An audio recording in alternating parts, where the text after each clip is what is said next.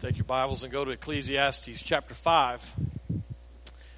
While you're turning there, I'll reveal something of myself. I was telling Teresa in the song service, I don't think she's even heard this story.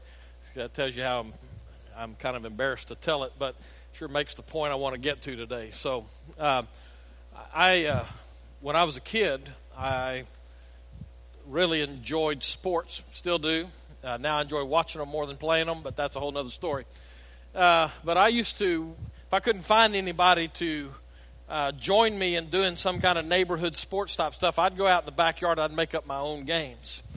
And so as a kid and living in Central Texas, one of the things that I would do is every once in a while I'd go out in the backyard, and we had a big backyard, and I would take one of these little plastic footballs, you know, the kind that cheerleaders throw into I don't know if they still do that or not, throw up in the stands, which means cheerleaders are throwing them, it goes like in the second row. Somehow I got one of those. And I would go in the backyard and I would make up these games in my head, and I would take and start on one side of the yard and I would throw it up as high as I could throw it and then run under it and catch it. And the game was to throw it as far as I could and still be able to run under it and catch it.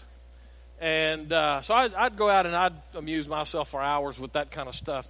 Well, one day, and I was young enough that wasn't all that tall, and so I started playing that, and I took that ball and I threw it as far as I could, and I was running under it and went to catch it like this, and just as I stuck my arms out, I hit the 4-foot chain link fence that we have and just smacked right across my throat.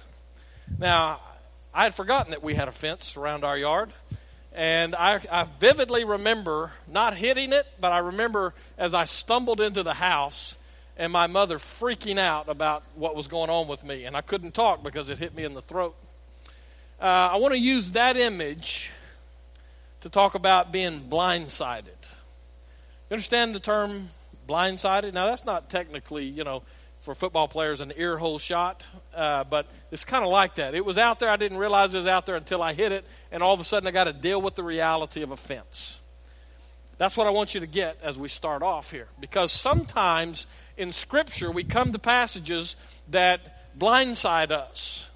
We expect one thing, or maybe we expect nothing, and out of nowhere, this fence occurs, and we smack right into it before we know what's happening. Well, today's passage is kind of like that for us. It takes a truth that we hold to be pretty evident in and of itself, and turns it on its heel, turns us on our own heels, maybe better said, and then we just have to deal with it. So in Ecclesiastes chapter 5, we're going to work our way through the first 7 verses this morning. But here's what I want you to get. This morning, the preacher, and if you're just joining us, let me just kind of remind you that what we've done in the book of Ecclesiastes is we've seen that the one who speaks to us from these pages is labeled the preacher. That's really kind of what Ecclesiastes, the title, means. Well, the preacher pulls a fast one on us in this text today. He gives us something that we really don't expect. As a matter of fact, let me leave you with this question as we begin and let it kind of percolate for a while. When we find ourselves on this chase that we're talking about, and in the video that Brian showed us a little while ago, this whole idea came to the surface again for us. We're all worshiping something, that guy said. I've said it this way, we're all chasing something in life that will help us to kind of lock in and to hold on. What am I about? How do I find meaning in life? How do I make this life make sense? The chase. Well, part of the reality for us seems to be that we find ourselves, and when we find ourselves on the doorsteps of the church, another way of saying when we find ourselves going to God in the midst of our chase, we kind of think that we're home free. Let me put it this way. I've heard it many times, heard it again this week. Preacher, I'm trying to get these people to come to church. Matter of fact, I heard it multiple times this week in a variety of different ways. The idea is that if I can just get to church, things are going to be all right. Or if I can get my friends to church, it's going to fix their problems.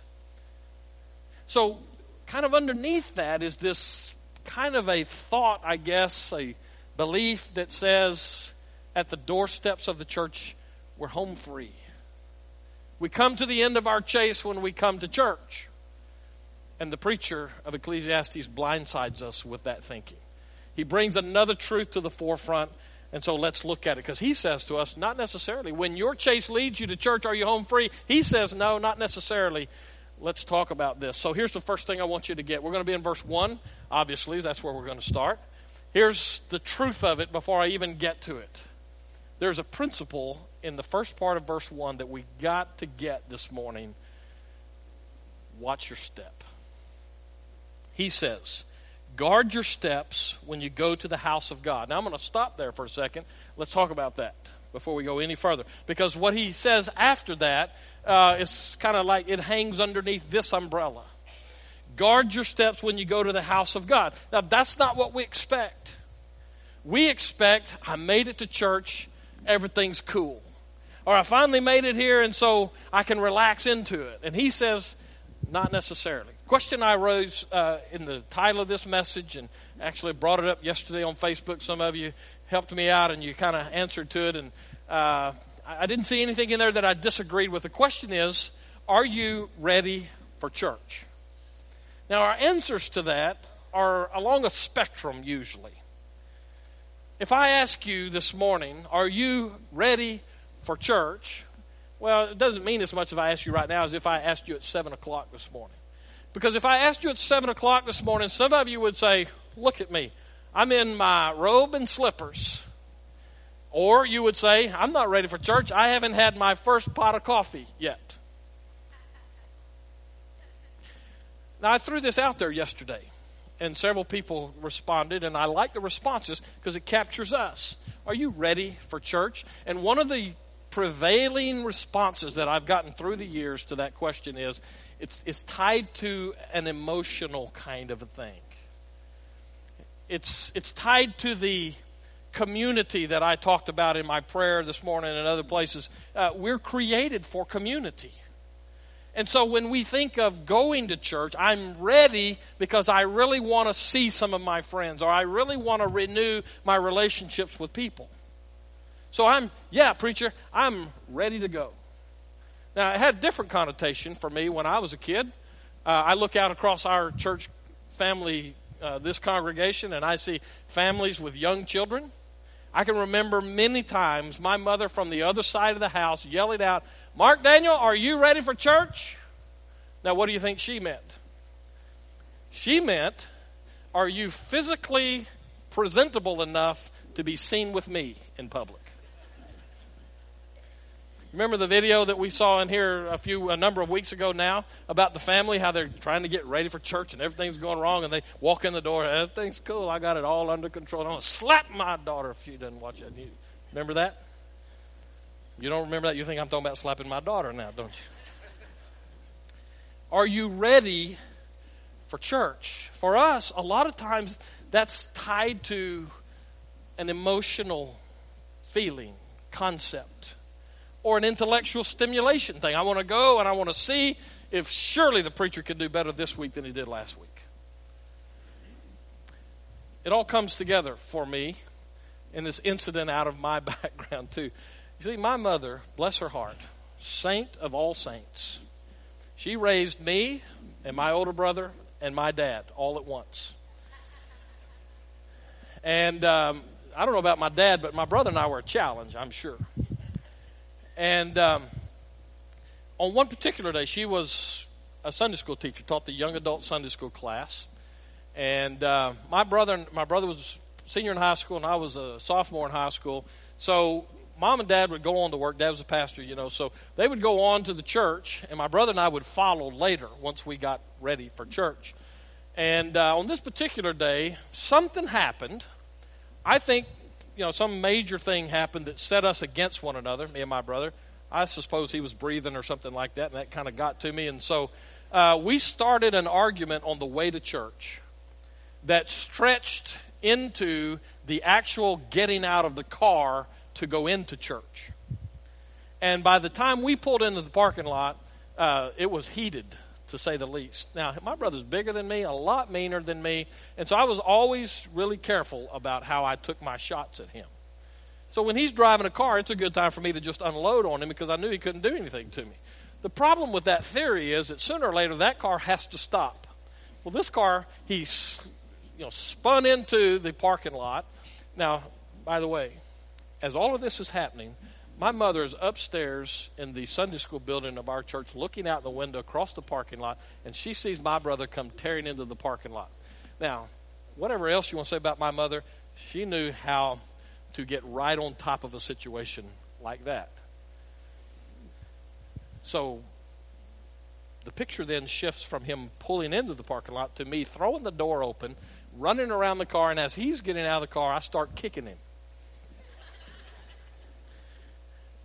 Now he's mad. I mean, like he was mad before, but now that we're actually hitting one another, or kicking in this case, all the stops are out. But here's the problem with this scenario. My mother sees it from upstairs. So now the hitting is going to be being done by somebody else other than he and I in this situation.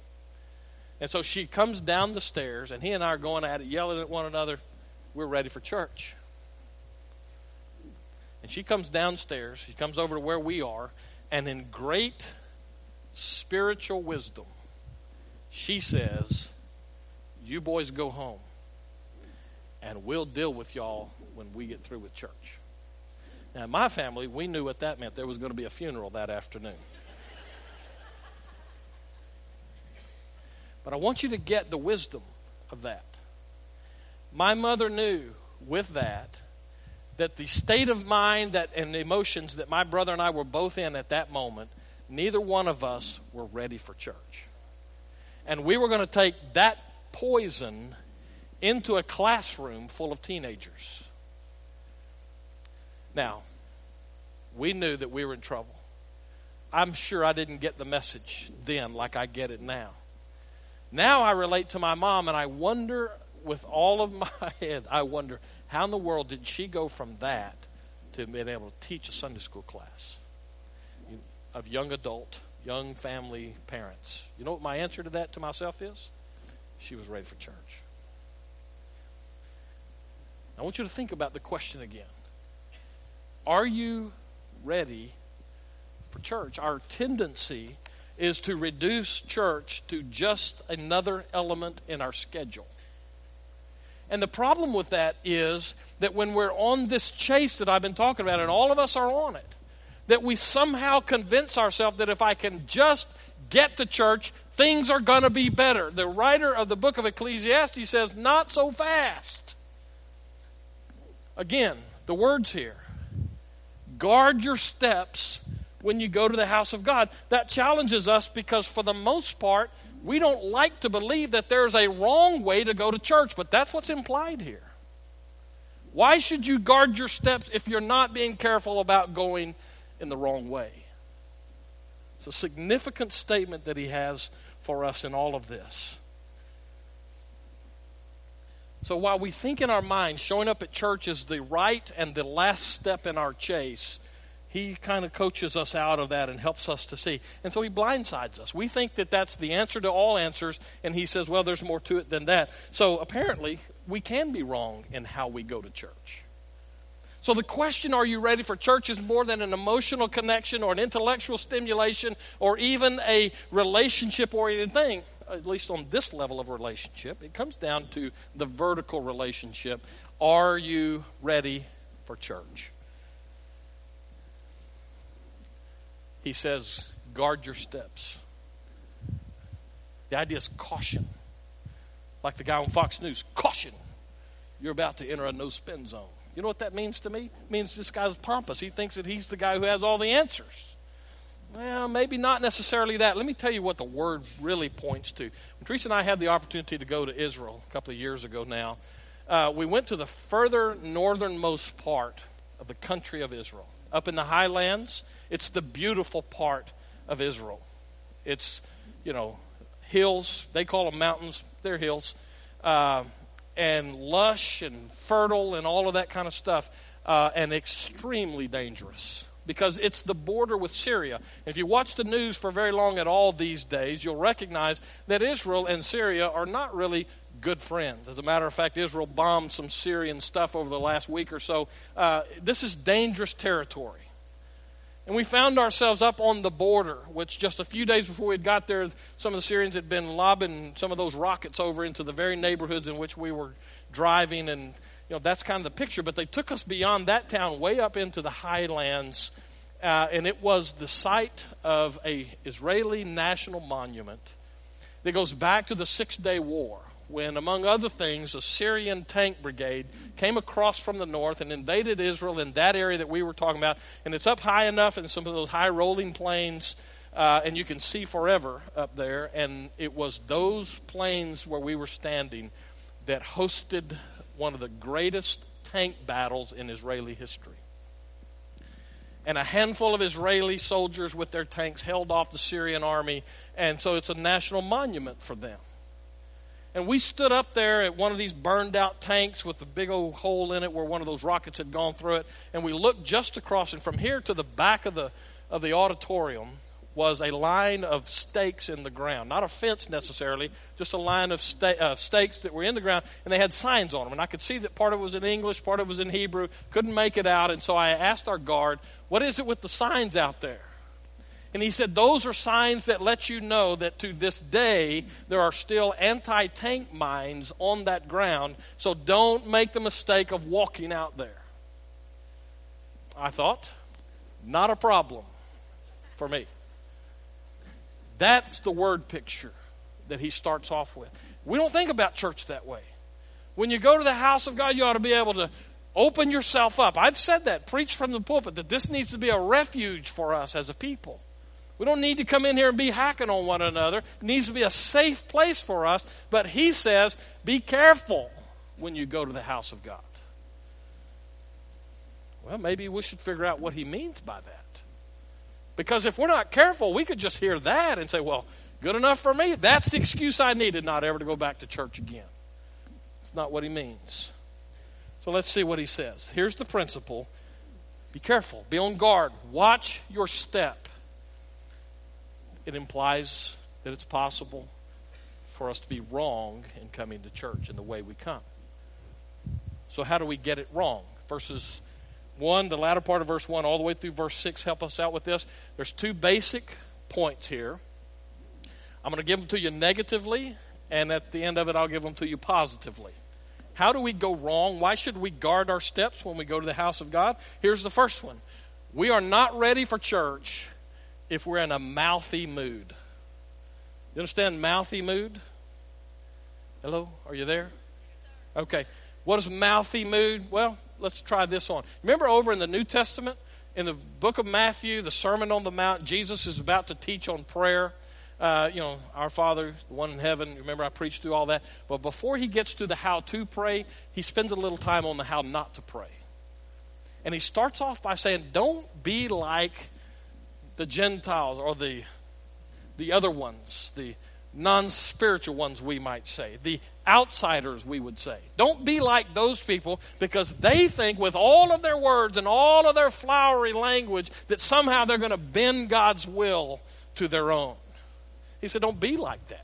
Go into a closet and pray, just you and God, where it's just he and you together. In other words, it's a private thing, okay? That's the picture as we come backwards into Ecclesiastes. He says, don't be mouthy when you come to church. And some of you are sitting out there going, preacher, you should hear that. You should shut your mouth about now. Let's read. Second part of verse 1. To draw near to listen is better than to offer the sacrifice of fools. Interesting term there, sacrifice of fools. Hebrew scholars basically say, we don't know what he means by that. What is a sacrifice of fools? I'll come back to that in just a second. To draw near to listen is better than to offer the sacrifice of fools, for they do not know that they are doing evil. Be not rash with your mouth, nor let your heart be hasty to utter a word before God, for God is in heaven and you are on earth. That is the key phrase of the entire passage today. It is a statement that he says, remember this, realize this. You're not God. I don't like hearing that, because I tend to think that I'd be a pretty good God if I just had just half a chance. Don't you think that of your life? Well, the informed of us say, no, we know better than that. But the practical side of the world in which we live says, if I could just be God, I'd fix all of this stuff. Well, or I would ignore what I don't want to have to mess with, and I'd fix my stuff. Problem is, you start trying to fix your stuff, you realize right away you don't have what it takes to fix your stuff, much less somebody else's stuff. The writer of Ecclesiastes boils it down to this nugget for us. Remember, God is God, and you're not. We're going to come back to that in just a second. Let me keep reading now. He says, based on that, therefore, let your words be few. For a dream comes with much business, and a fool's voice with many words. The picture here is that we get so wrapped up in the business of our lives, okay? The chase. The things that we apply ourselves to so diligently, we just jump into, and it becomes what we are known for, at least in our own minds. Those things have a way of bleeding into our dreams at night. Happened to me last night. I went to bed thinking about all the stuff I had to do today. And then that stretches past today into the next couple of days. And I started thinking, how am I going to work all of this stuff into one thing? And somewhere in that thought process, I drifted off to sleep. And through the night, I kept dreaming about work stuff. And I would wake up just enough to go, wow, that fits my sermon. And I'm out again. Isn't that how it is? When you get so focused on something, it's hard to let it go. And it just kind of invades our thinking even at night. He says that picture is the picture of this person who is so mouthy in their worship experience. They never take the time to listen to God, that all they have now is this sacrifice of fools. All they have to bring to God is their own words. Basically what he's saying is, you give a person who's mouthy long enough to talk, and they'll show you just how foolish they are. Because somewhere in the midst of that, they're going to let it be known that they think they're God.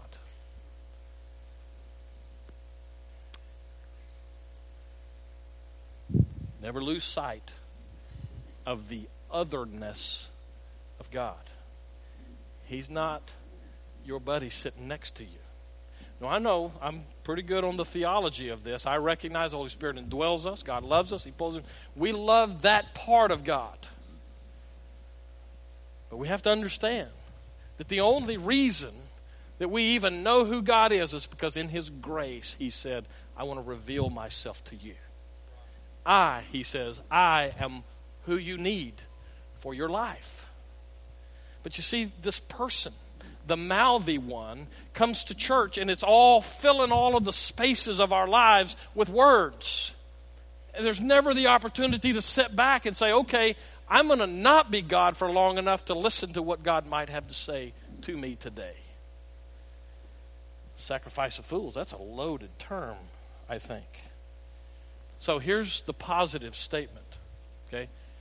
Ready for church means that you are predisposed to listen to what He has to say. Let me just stop for a minute and let this sink in pretty well for us. How much time do you spend in a typical week withdrawing from everything so you can listen to God? I didn't say pray, because I happen to believe that one of the greatest points that modern church people miss about prayer, or that miss about relationship with God, is at the point of prayer. Somehow we seem to have convinced ourselves that prayer is about talking to God, but the best prayer you could ever do, you never say a word. You just listen. But it's hard work to listen. It's hard work to shut out the noise. And so we find ourselves filling the spaces with noise. Maybe even radio. I know a lot of us in our church listen to preachers on the radio. I get that. Don't make the mistake of believing that just because you're taking all of that stuff in means that you're getting who God really is for you. It's a relationship. It's not filling the space with religious stuff. And we help people with that in our worship services. I'm not talking about here necessarily, just the church in general of our day. We fill it with all kinds of stuff, hoping that somebody will take a piece of it home with them. When the best thing we could do is what Brian did with us today, is in a strategic way, get quiet before a holy God. When you're mouthy, you're not ready for church. Well, let's take another one because it's getting awfully quiet in here. Again, I'll state it negatively first. Here's the second one. We are not ready for church if we prefer our agenda to God's agenda. This is in verses 4 through 6. He says, when you vow a vow to God, do not delay paying it, for he has no pleasure in fools. Pay what you owe. Now, I'm going to stop here for a second because our tendency is to take this out of context, set it on a shelf, and use it as a principle of living. By the way, it's a good principle, all right? The principle of living where we take it out of context, set it on the shelf, is if you make a bill, pay the bill, okay? I know that doesn't seem like a popular thing to say in our world these days. Our government doesn't seem to be all that interested in doing those kind of things, but that's a whole nother sermon, I'm pretty sure. If you make a vow, pay the vow. Let me put it this way. If you go down to the bank or the credit union or your sugar daddy and you say, hey, I need a new car. And they say to you, it's going to cost you X number of dollars. We will loan you the money and you don't have to pay it back. By the way, if your bank says that, I'm moving to your bank, so please be sure and let me know who it is. That's not what they do, is it? If you say, I'm going to borrow the money, they make you say, I promise to pay it back. But they don't believe you, okay? They don't believe you, so they're going to charge you for the money, and they're also going to say, if you don't pay it back, we're coming to get something of yours. Right? Right. Okay, that's a vow. That's the picture of the language that's being used here in verses 4 through 6. So, basically what he said in verse 4 is, you better pay it if you make it. Verse 5, it is better that you should not vow than that you should vow and not repay. In other words, he's saying, if you think there's even a chance that you'd not follow through on it, then don't even make the vow in the first place. If you don't have the capacity to pay it back, don't borrow the money. That's what he's saying. Except it's not a money thing he's talking about here, as we'll see in just a second. Next verse, verse 6. Let not your mouth lead you into sin, and do not say before the messenger that it was a mistake. Here, the picture there is the temple messenger. If you go and you say to the guys at the temple, hey, I'm making this vow before God. I promise to do such and such. And for them, usually that meant either extra sacrifices or money or whatever. If you did not follow through with that, they would send somebody to your place of business or house or whatever and get it. I was serving a church. Honest, I hated this. I won't ever do this, okay? Never say never. I'm saying I won't ever do this. In this particular church, at the beginning of the year, they figured out the budget and they went to every home. They sent a deacon to every home and they said, this is our budget. This is what we believe ought to be your part of the budget. Would you please sign a pledge saying you will give X amount of dollars over the course of the year? And then if you got behind, they would send the same deacon to your house based on these passages saying, you're not up to speed. You need to make sure that you're paying what you pledged. Let me tell you something. You may not want this pastor, but this pastor will never be a part of anything like that, ever. But apparently the Jews kind of did some of that. Make a vow. If you don't pay it, they're going to send somebody from the temple to your house to say, you're behind here. That's that verse. He's saying it's better not to make it at all than to make it and not pay it. I'll get to verse 7 in a little bit. Let's dig a little bit on where we are here. Remember the context here, because as I started this little point, I said we like to take this out and set it on a shelf and then live under that principle. The deal is, though, this is underneath that umbrella of guard your steps when you go to the house of God. So what he's saying to us here is tied to the way we live our lives. Here's basically what he's saying. When it comes to your relationship with God, do not play, let's make a deal with God. Now here's how that tends to work. Sometimes for us in our day-to-day lives, we make these kind of deals with God. Now God, you know, I picked on boats a while ago. What is it? What could I pick on the women? Nah, I'll just pick on the men. God, we say to God, you know, God, I need this truck. I've been a Sunday school teacher for 30 years. God, I think you ought to give me a truck. And so we bargain. I'll teach another year if you'll give me a truck. Okay, now I got to be honest with you. I've never heard a guy pray that prayer. All right? But I have sat down with people. Okay. I've been people who look at our long service with God and our history with Him, and we come to those conclusions and say, you know, God, you promised to bless me. And look at all the stuff I've done for you, so I really ought to have that, whatever that happens to be for you. And if it's not there, then we take the next step. Well, how about if I'll do this, let me just boil it right down to the bottom shelf. A lot of times preachers will stand in front of God's people like this and say this: you should tithe. And some of you are going, oh, I knew he's going to get to that tithe thing. I knew it had to happen. Because preachers love this sermon, the tithing one I'm talking about. And preachers stand in front of church, God's people, and they say, you should tithe. But preachers are smart enough to know that 90% of the people really don't want to hear that sermon. So we go to verses like in Malachi that says, test the Lord. Now, what's the test here? And see, and He will bless you. Now, by the way, that verse is what it is, okay? Can't deny it. I'm not trying to deny it. I'm just trying to see how we play games with it. So we kind of hold out this deal that if you will give God your money, He'll bless you. So we've taken it off of an obedience thing into a bargaining thing with God.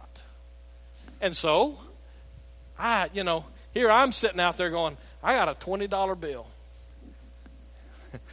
It's my 20. I've been holding that 20 for like 20 minutes. I've had it a long time. And now this preacher's telling me to get it. But God says He'll bless me and say, okay, God, I'm going to throw it into the plate. Where's my blessing? That's a vow. If we reduce that to that level, we are saying, God, I will do this for you, but I expect you to do my will now. We buy God off, is what we think. This is not a message on giving, by the way. I'll just say this and move on. What you do with your money is a keen indicator of how you view God. That's just for what it's worth. Now, in that scenario, he says it's better not to vow at all than to vow and not pay. We tend to negotiate with God, to bargain with God. And that's the picture here. To go before God and say, God, I want you to do my work. And if you'll do that, then this is what I'll do for you. Now, the problem, that, among other things, one of the problems with that is we tend to bargain with God about the very chase that we're on in the meantime that leads us away from Him rather than to Him. So God, I'm looking for meaning in life and prosperity and all that in my job, and I'm going to find my identity in my job. So if you'll just give me this promotion, I'll go to church every Sunday next year. And so we say, here's my chase, God, please bless it. Rather than Him being the object of our chase in the first place. Remember, He is in heaven and you're on earth. Ooh, these are tough words. These are tough words for an American Christianity that says, if you can dream it, God will give it to you if you just believe enough. Biblically, theologically, that's baloney. He is in heaven and we're on earth. We've got to be careful with these kinds of things, I think. Let me just jump to the end. I'm out of time. So what does it mean to be ready for church? First of all, it means that we are predisposed to listen to what God has to say, understanding that it may very well not be what we wanted to hear. After all, the preacher might talk about tithing that day. We're predisposed to listen. Secondly, ready for church means that we embrace God's agenda and abandon our own. I told you last week I like certain sports television stuff. I talked about the Ironman triathlon not too long ago. I also used to like the Tour de France. And one of the things I liked about the Tour de France is all the knuckleheads who wait on the side of the road to watch a bicycle go whoo, like that. Out there for hours to see one guy go whoo, and he's gone. But what I really like about that, because I'm kind of into church, I love the community that it takes for one rider to make it through the Tour de France.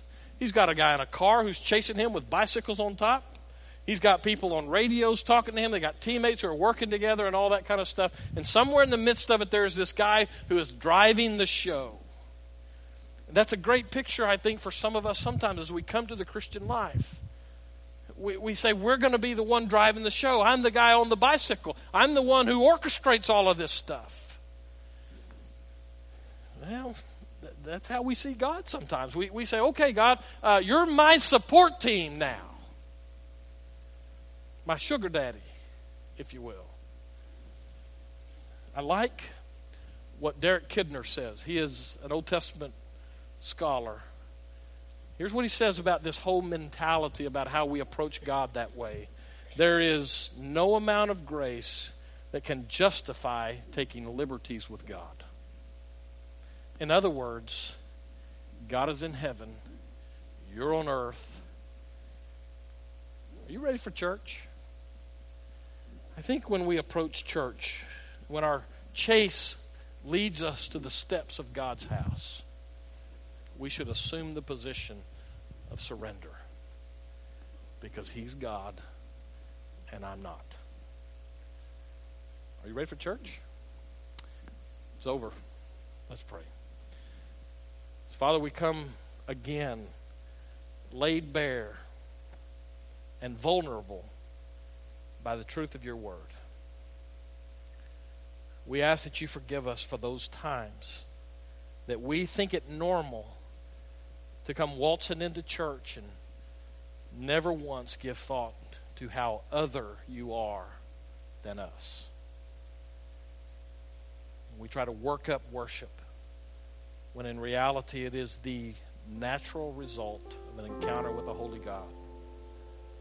So we pray that you would forgive us in great grace. You'd meet us in the midst of all of our mistakes and our polluted thinking and all of our attempts to be God in our own lives. That we experience in a fresh way today the love that you showed to us when Jesus came and took on the flesh, died on a cross and rose again.